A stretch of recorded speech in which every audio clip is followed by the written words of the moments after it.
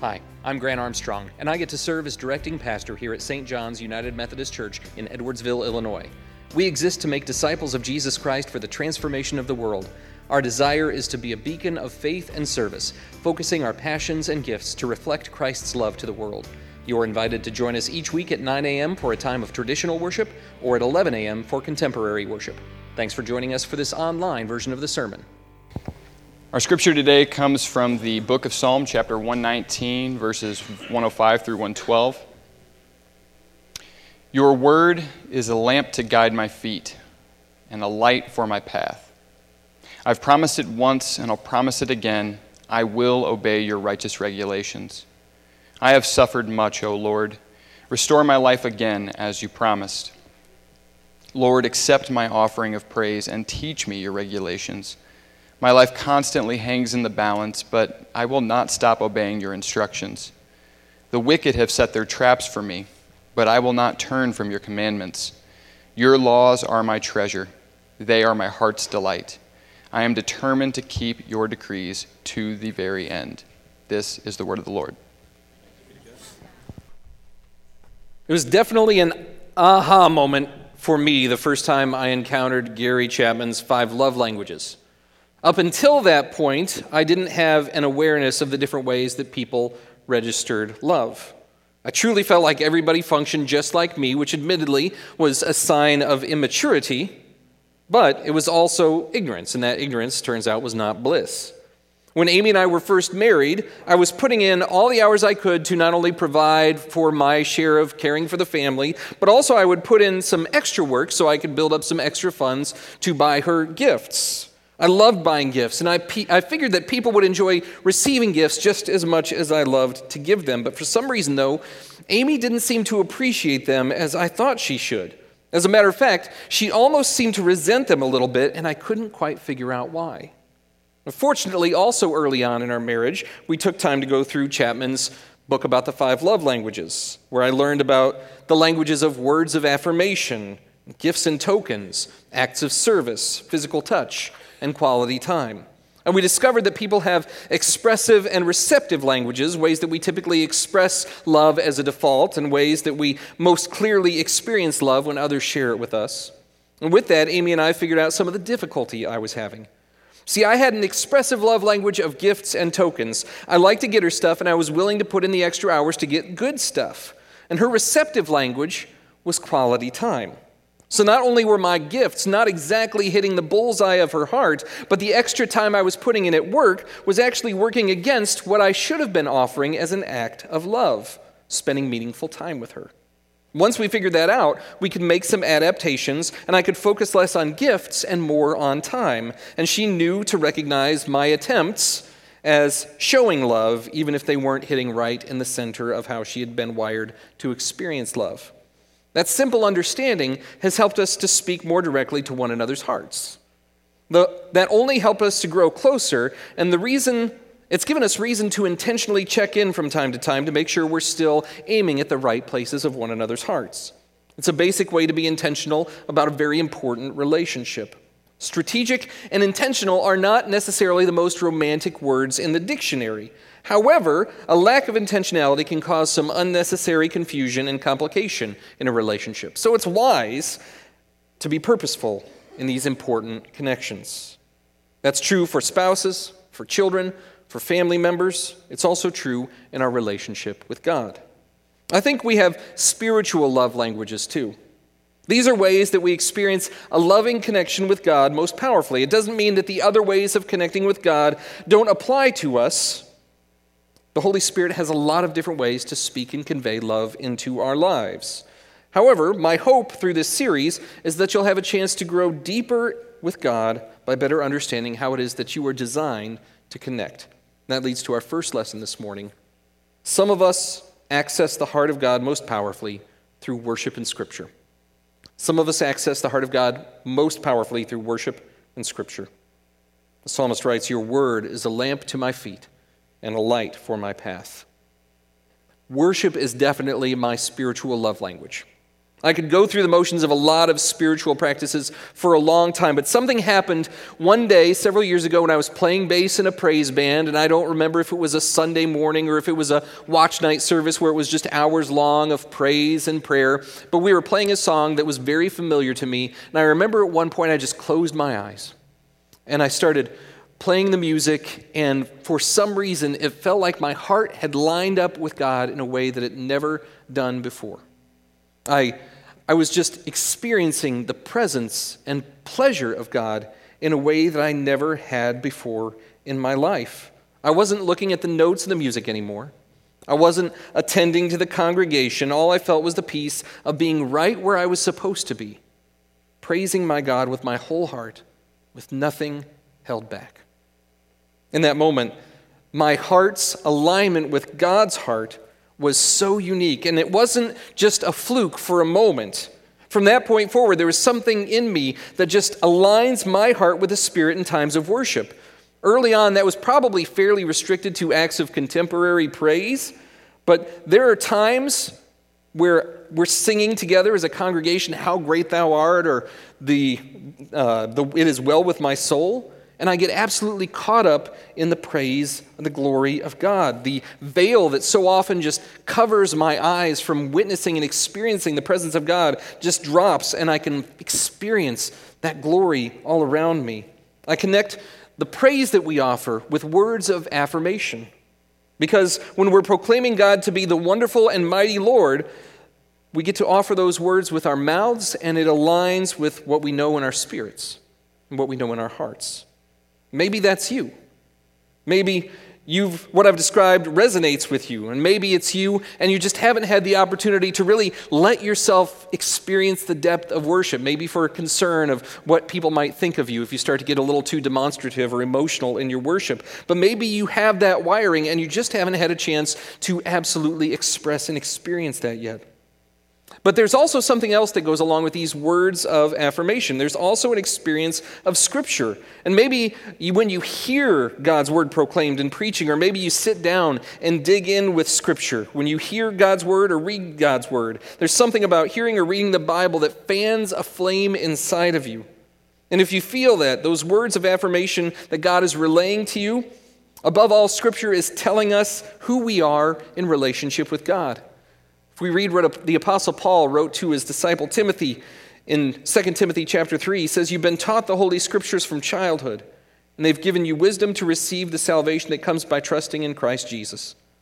All Scripture is inspired by God and is useful to teach us what is true and to make us realize what's wrong in our lives. It corrects us when we're wrong and teaches us to do what's right.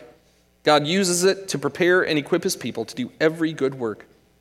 The Bible tells us about God's relentless rescue mission to save creation from death and destruction and brings us into life that is true and abundant and eternal. It tells us about how the kingdom of God that is coming, how it's marked by justice and righteousness, goodness and love. And even as God's word corrects us, these words shape our lives from the heart of one who loves us best and desires for us a pathway that guides us to peace and holiness and wholeness. Some of us just light up when we encounter those wonderful words of life. I can't count the number of times when I'm walking through a difficult valley and I turn to Romans chapter 8 that begins with the words, "But now there is no condemnation for those who are in Christ Jesus," and ends with the words that there is nothing in all of creation who will be able to separate us from the love of God made known through Christ Jesus our Lord. And these are words that absolutely bring life in challenging times. It just lights me up. We get excited when the Holy Spirit speaks those words which help us find our part in this gigantic epic story of God reconciling creation to Himself. And that leads to our second lesson this morning. Our relationship matures and deepens when we pour ourselves into this practice of love. Our relationship matures and deepens when we pour ourselves into this practice of love.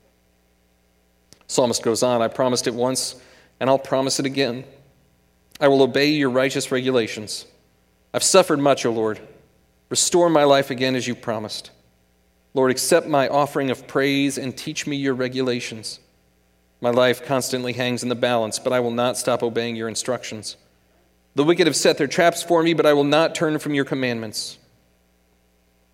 There was an older couple that was sitting at home, and they were reading in their separate recliners. The wife looked over at the husband. His eyes were half closed and the newspaper was folded down a little bit. So if he were fully conscious, he would be able to see the football game that was playing in front of him. She calls out, "Ted? Ted? Wake up. I'm awake. What is it?" "Ted, I saw in this magazine that wives who hear the words 'I love you' every day tend to have happier lives. It occurs to me that you don't really tell me 'I love you' all that often. Why is that? You want me to be happy, don't you?" Ted thinks for a second. He says, "Well, honey, I told you I love you once. I suppose I'll let you know if anything changes." There's a trend in recent years, and maybe you've noticed that there seems to be a greater dissatisfaction in the lives of some people when they are not living constantly Instagram-worthy moments. Through the availability of an endless timeline of perfectly photogenic moments, we find ourselves comparing our most mundane moments to other people's highlight reels. And as a result, we start to devalue the treasure found in the ordinary times of our life. Did you know that there's a season in the church calendar that's known as ordinary time? It's the season that we're actually in right now. The church enters into ordinary time after the season of Epiphany, which marks when the Magi gave gifts to Jesus. Ordinary sounds like it's boring, but here's where we got the term. It's not a season with special events or holidays. It's a time to focus on how God meets us in the plains of our lives, not just the mountaintops or the valleys. The word ordinary in this case comes from the phrase attending to the ordinances of God, attending to those things which God has ordained. That's the third general rule for United Methodist people, if you're keeping track. The first is by doing no harm, by avoiding evil of every kind. The second is by doing good, by being in every kind merciful after their power as they have opportunity, doing good of every possible sort. And the third is by attending upon all the ordinances of God. Such are the public worship of God, the ministry of the word, either read or expounded, and the supper of the Lord. So right now, today, you are attending to the ordinances of God. Worship, word, communion, these are sometimes referred to as means of grace, channels that God uses to uniquely meet with us in life. They're occasionally referred to as spiritual disciplines. And that's where we get to see our heart growth in this loving relationship with God. See, like all loving relationships, there are moments when we just feel it. There are moments when you just feel it to the core of your being. Your heart is all aflutter and your actions follow with spontaneous displays of affection. But maturing relationships cannot rely on just feeling it. There are times in every relationship when we aren't feeling it. But because we know that the relationship is important, we choose to act in loving ways because that's what love does. There are plenty of times when loving action precedes loving affections. We do the loving thing, and maybe loving feeling follows. And because we've chosen to extend ourselves charitably, we might find that affection return to us, in human relationships at least. Our relationship with God can function similarly. We never have to worry about whether or not God loves us. In the act of sending Jesus to take away our sin and shame and death, we can know that God finds us worth his while. But we may not always feel it. So on Sunday mornings, we wake up and think, we're going to go to worship today? I'm not sure I'm going to get anything out of it. Besides, it's kind of predictable. And maybe that's true. But maybe we miss something if we're only in it for the mountaintops and the valleys. Maybe there's something we gain in our choice to keep on trusting, to keep on obeying, and to keep on loving, even if we're not exactly feeling it. Maybe with that, we'll get to see our lives shaped into the unconditional part of God's love that doesn't just stick with us on sunny days, but through our storms as well. And when we've done that with enough frequency over time, we'll find ourselves more attuned to God's presence and guidance and peace, and maybe especially in ordinary time. That leads to our third lesson this morning. Allow yourself to delight in God's expression of love, even if it's not your primary language.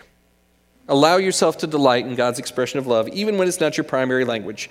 The psalmist continues, "Your laws are my treasure. They are my heart's delight, and I am determined to keep your decrees to the very end." When I had my aha moment of discovering that my spiritual love language is words, worship, and the scriptures, I had a hard time understanding people for whom that was not the case. In my early hyper-spiritual arrogance, I figured it's because I had an authentic relationship with God and other people didn't. If they couldn't feel that same thing, it's probably because they had not yet crossed that threshold into spirituality that I had. Given an opportunity, however, God doesn't let us hang on to that spiritual superiority for too long. In a book titled Pharisectomy, which is subtitled How to Joyfully Remove Your Inner Pharisee and Other Religiously Transmitted Diseases, author Peter Haas has a chapter titled Rabid Pets, which also has a subtitle, which is, If I Were to Accidentally Kill My Church, How Might I Do This? And it addresses folks who have unique experiences of God's presence in their lives, and their lives are impacted significantly by that particular encounter. But then they generalize that experience. Since it was that experience that worked on them, a specific Bible study, a particular retreat, a unique sort of mission trip, a style of music, they determine that it's an experience that everyone needs to and must have. And by really pressing their own experience on other people, they elevate a specific channel and means over the actual object of our faith, which is Jesus Christ. When that happens with too much force, it can have damaging and destructive tendencies. People can only hear that their experience of God is illegitimate and insufficient for so long before they get weary of it. So maybe worship or scripture aren't your primary means of connecting with the presence of God. Does that mean you can just tune out this part of your relationship with Jesus and only do the things that you're feeling?